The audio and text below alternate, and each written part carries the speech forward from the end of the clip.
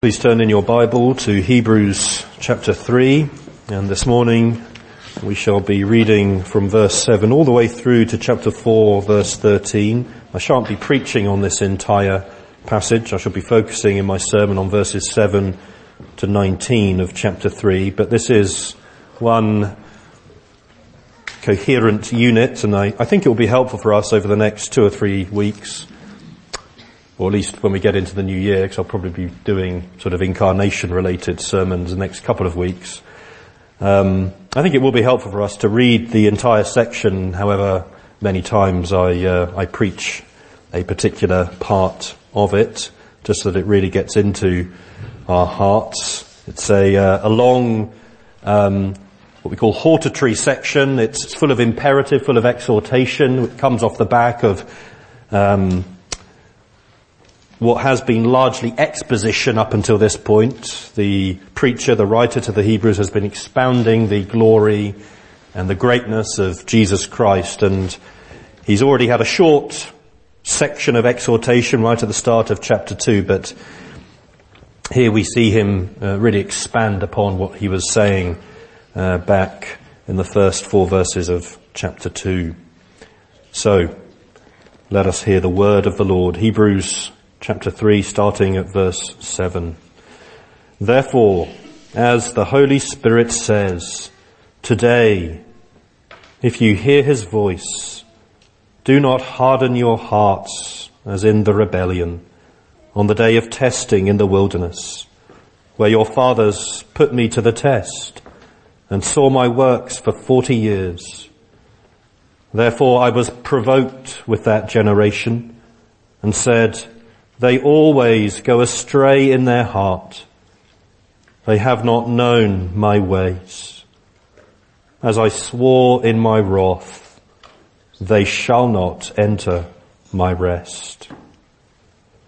Take care, brothers, lest there be in any of you an evil, unbelieving heart, leading you to fall away from the living God.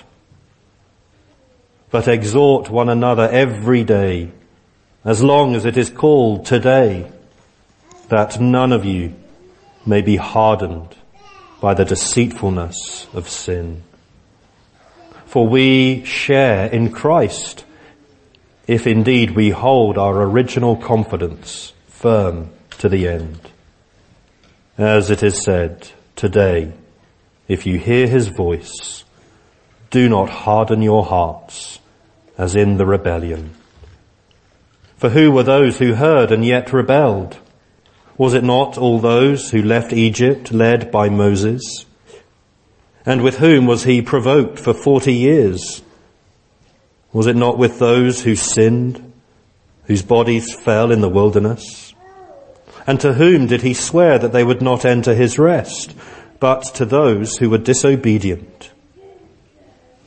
So we see that they were unable to enter because of unbelief.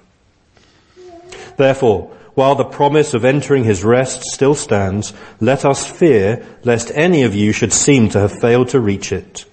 For good news came to us just as to them, but the message they heard did not benefit them because they were not united by faith with those who listened. For we who have believed enter that rest. As he has said, as I swore in my wrath, they shall not enter my rest, although his works were finished from the foundation of the world. For he has somewhere spoken of the 7th day in this way, and God rested on the 7th day from all his works. And again in this passage, he said, they shall not enter my rest.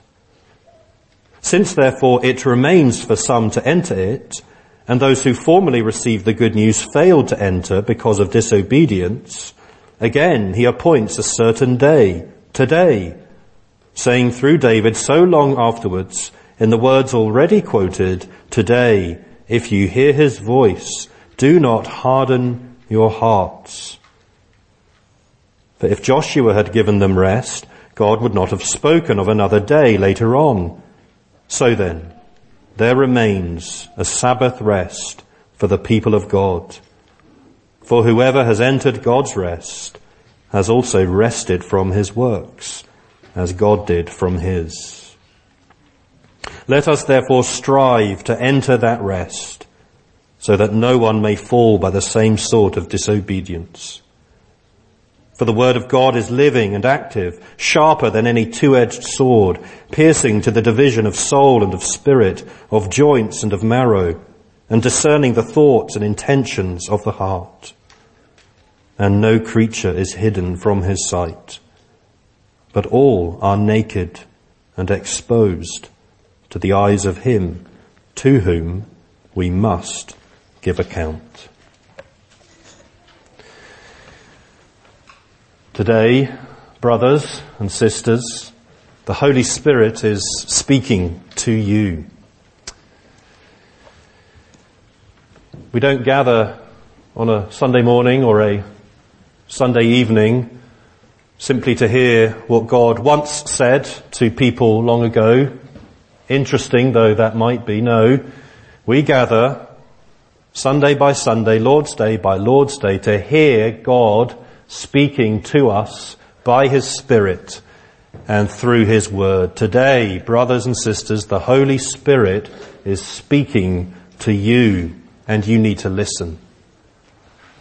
And what is the Holy Spirit saying to you this morning? He's saying this, as we read right at the start of our passage. The Holy Spirit is saying to you today, if you hear his voice, do not harden your hearts.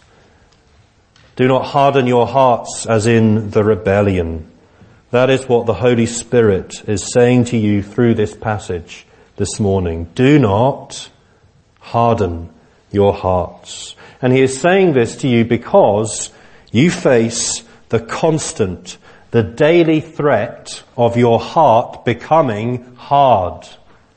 If there was no danger of your heart becoming hard, God would not warn you about this reality. But there is the constant daily danger of you developing, contracting the disease of a hard heart. The disease of what we might call spiritual sclerosis. You've heard of multiple sclerosis, haven't you? Terrible disease that makes, in the worst cases, people unresponsive. Well, I can tell you that the disease of spiritual sclerosis is far, far, far more serious even than multiple sclerosis. Because the disease of spiritual sclerosis makes your heart hard and unresponsive to the living God, so that you become dead to him. And this is a threat. This is a danger that you face every day. And so you need to hear and you need to take to heart what the Holy Spirit is saying to you this morning. You need to listen to his voice as he tells you 3 ways that you can prevent yourself catching this deadly disease of a hard heart. And these 3 antidotes are as follows. How do you prevent developing a hard heart? Well, first of all, you heed the warning of history, verses 7 to 11. Secondly, you exhort one another, verses 12 to 15.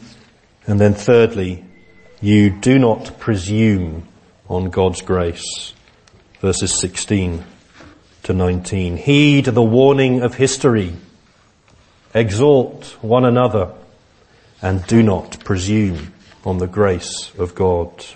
Point number 1, heed the warning of history. We have at the start of our passage a long quotation from Psalm 95, there in verses 7 to 11. And this long quotation comes with the basic message. Heed the warning of history. Heed the warning of your history. Look at what happened to your forefathers, the preacher is saying here. Look at what happened to them and be warned by what happened to them. For the very same thing could happen to you. Psalm 95 reflects on the rebellion that took place at Kadesh in the wilderness that we read about earlier on in Numbers chapter 14. In that passage, Israel was on the verge of entering the promised land. They were on the verge of entering into God's rest, the land that he had promised to them. But then the spies, by and large, brought back a bad report. They said, the people there are too big for us. The people there are too strong for us. There is no way we are going to get this land. And they did not believe that the Lord would do what he had promised to do. They did not believe that the Lord was able to bring them into the land. They hardened their hearts against him in unbelief. They rebelled. They grumbled.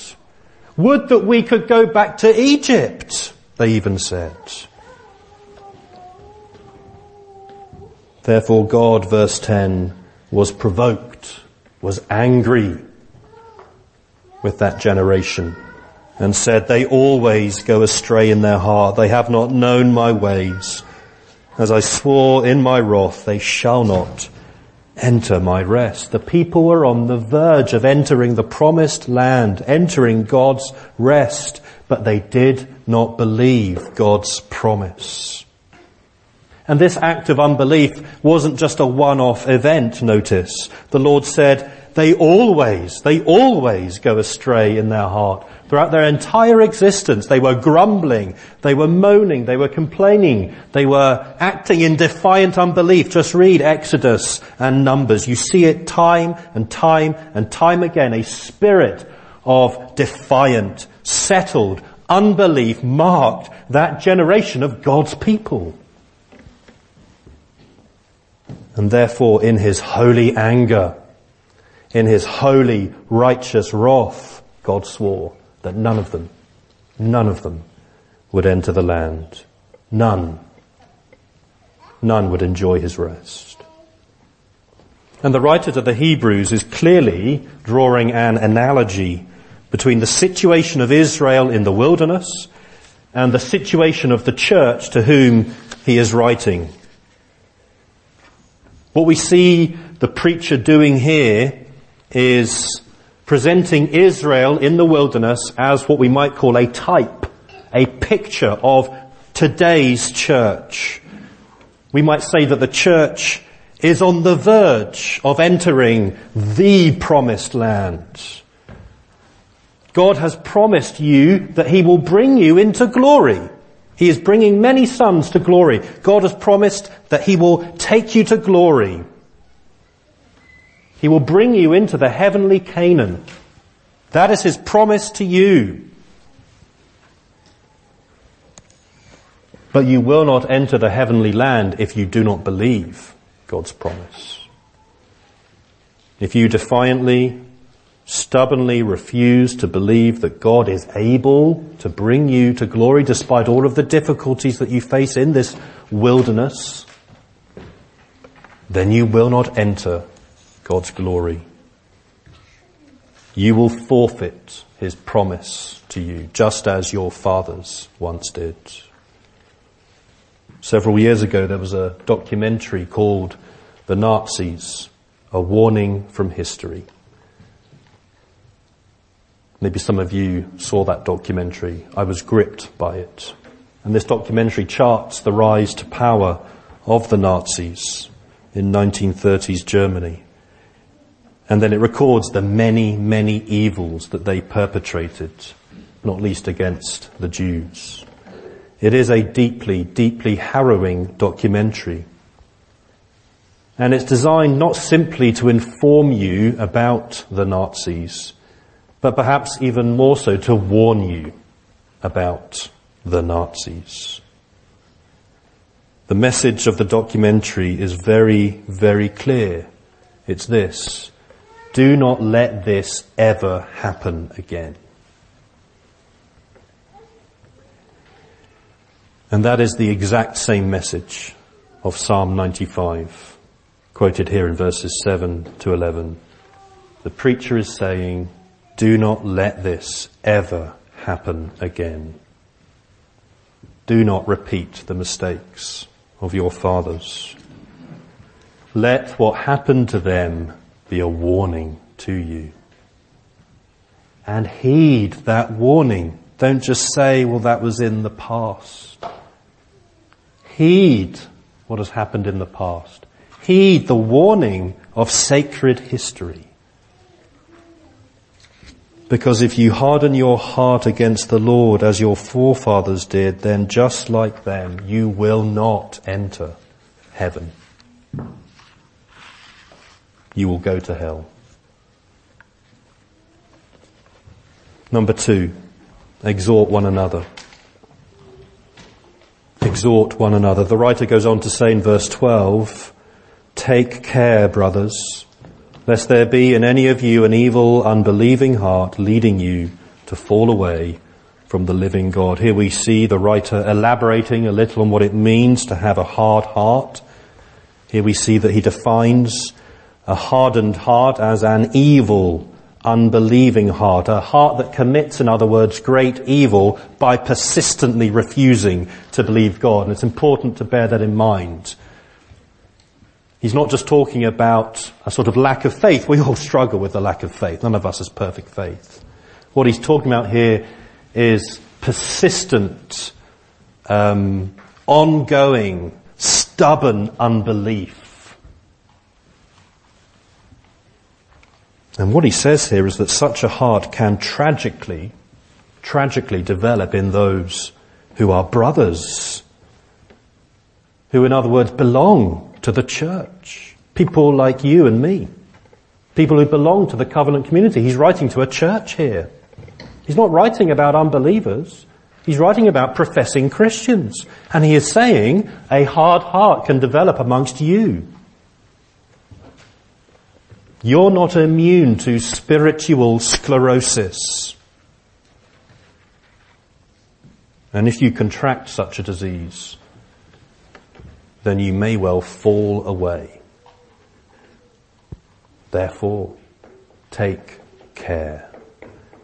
Take care, just as you take care of your physical health. I assume you do. You eat the right food, you exercise, you try and have a good night's sleep. Well, how much more should you take care of your spiritual health?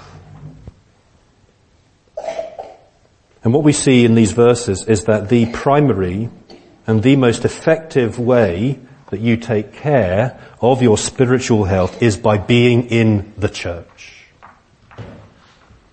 Being with your spiritual brothers and sisters, gathering together and sitting under the preaching and the teaching of the Word of God, participating in the sacraments and the prayers. And this is why the preacher goes on to say in verse 13, but exhort one another every day, as long as it's called today, that none of you may be hardened by the deceitfulness of sin. Please just notice, it's an obvious point, but please notice how the prevention of your being hardened by the deceitfulness of sin is conditional upon your being in a church, in communion with other Christians. You cannot prevent the sin of a hard heart developing within you on your own. You can't. You're not strong enough. You can only prevent being hardened by the deceitfulness of sin in community with your brothers and sisters, in a Christian fellowship like our one this morning. Exhort one another, encourage, edify, build up, teach, challenge, reprove, rebuke, warn. All of these different activities are included in this general exhortation to exhort. And all of these activities, all such exhortation takes place in the context of the church, in the context of a local fellowship of Christians. After all, how can you exhort one another if you've not got another to exhort?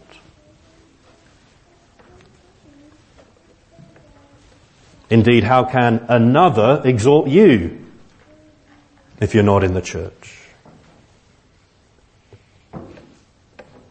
We need to be exhorting one another. And we need to be doing so every day, as long as it is called today. In other words, whilst we are in the wilderness, whilst we are on the verge of entering the promised land, right up until the return of Christ at the end of history, we need to be exhorting one another day by day by day, so that none of you becomes hardened by the deceitfulness of sin, and therefore none of you fails to enter the land. And of course we should be doing this every Sunday. This is certainly one key function of the preaching of the word and the gathering of the saints every Lord's Day. One key function is to engage in mutual exhortation. But we should of course be doing this during the week as well. We should be meeting up with one another. We should be studying the Bible with one another. We should be praying with one another. We should be sending text messages or whatever to one another. While we are in the wilderness of this world, we need to be exhorting one another every day so that we make it home. We need to hear exhortation, don't we? We need to have the courage and the love to give exhortation, and we need to have the humility and the grace to receive exhortation. This is what we should be doing as a church. I hope we are. Because if we're not, then we might not all make it. We might not all make it to God's promised rest. So let me say to you, brothers and sisters, please keep coming to church. You know, the worst thing that you could ever do, the worst thing a Christian could ever do, is to cut himself or herself off from the church. That is fatal. That is fatal. A Christian who cuts himself off from the church is like a patient in a hospital switching off his life support machine. That's how serious it is. A Christian who ceases to come to church, or who just comes every now and again when I've got the time, that Christian is effectively committing spiritual suicide. Please do not do that. Make coming to church every week your number one priority. It must be your number one priority. Otherwise you might fall away and end up in hell. I don't want that to happen to you. Surely you don't want that to happen to you, do you? Think of the eternal welfare of your soul and come to church. And please make use of every means of grace that is at your disposal. I know it's not always easy, but try to come along morning and evening to worship. Why only have one when you could have two? It'd be so much better for you. Try to come along to the midweek prayer meeting if you can. It's for your good. It will help you to grow. It will guard you against developing a hard heart and being hardened by the deceitfulness of sin. Be exhorting one another, brothers and sisters, every day, so long as it's called today. Please, do not fall away. I don't mean to sound unduly alarmist. I don't mean to panic you. I don't mean to fill you with anxiety. We do share in Christ, as verse 14 says. We do belong to Christ. We participate in Christ. However, we only do so if indeed we hold our original confidence firm to the end. We must endure. There'll be no good saying on the judgment day, well, 40 years ago I professed faith in you, Lord Jesus. I then drifted away. I didn't bother going to church and ended up living as a non-Christian. But 40 years ago I professed you. He will say, away from me. I never knew you. We need to endure. Our situation in this world is a situation of peril. Be sure of that. Yes, it's also a situation of promise. We have the promised hope held out to us of entering the promised land, of entering God's eternal Sabbath rest. But the situation we're in today is also a situation of deep, deep peril, because here in the wilderness our hearts can get hard. Here in the wilderness we can fall away. Therefore we simply must be exhorting one another every day. The plain fact is, Christian, you need other Christians if you're going to stay a Christian. Point number 3, do not presume on God's grace. Do not presume on God's grace. The preacher repeats his basic warning in verse 15. Today, if you hear his voice, do not harden your hearts as in the rebellion. A good preacher will always repeat the point that he wants to drive home to his people. And that's what this preacher does here. And then in a series of rhetorical questions, he reminds the congregation of those who fell away in the wilderness. Look at verses 16 to 18.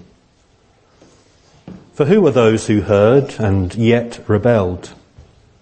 Was it not all those who left Egypt, led by Moses? And with whom was he provoked for 40 years? Was it not with those who sinned, whose bodies fell in the wilderness?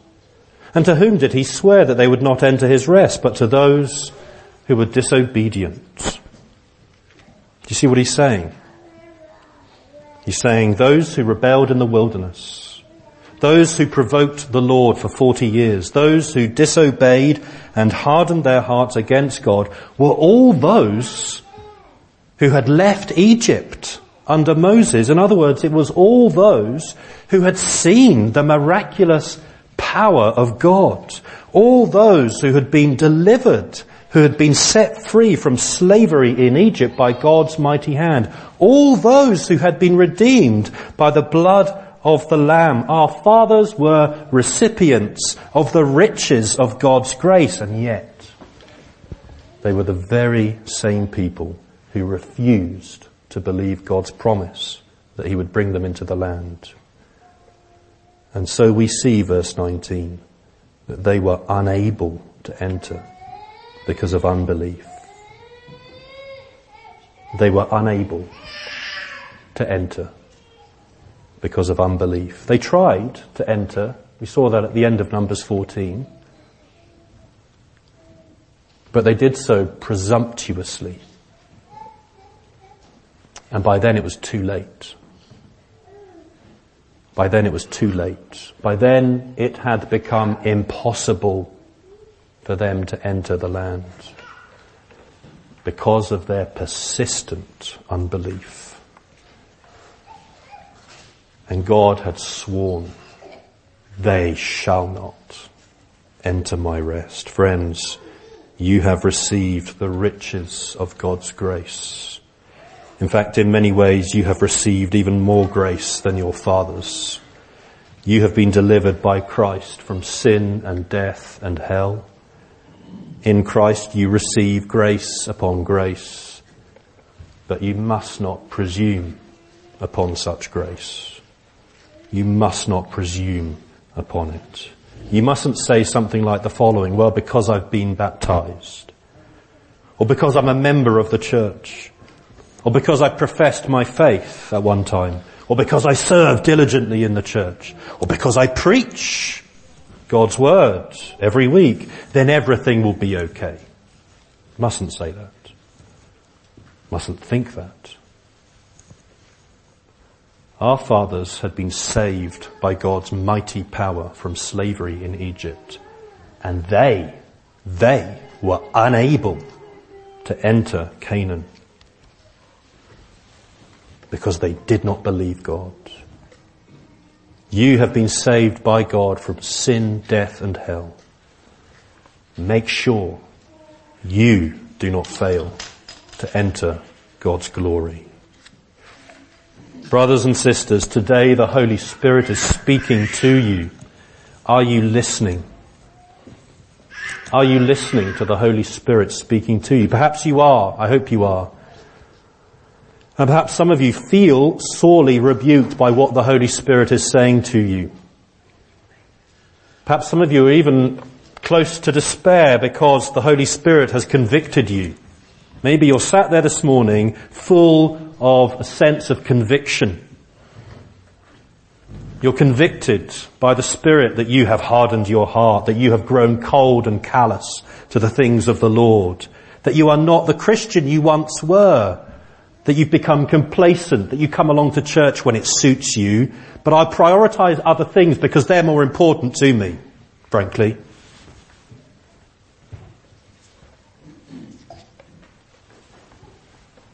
And maybe you're worrying, if you are convicted, that you might not enter God's promised rest because of the unbelief you see in your heart. If that is you, don't despair. In fact, be grateful. Be grateful that the Holy Spirit is speaking to you. Be grateful that the Holy Spirit is convicting you, for such a Spirit-produced conviction is the first step on the road to a softening and a warming and a tenderizing of your heart. And what's the second step? Where should you go next? You should go to Jesus. You should go to Jesus, your faithful and merciful high priest. For Jesus will forgive you for your unbelief.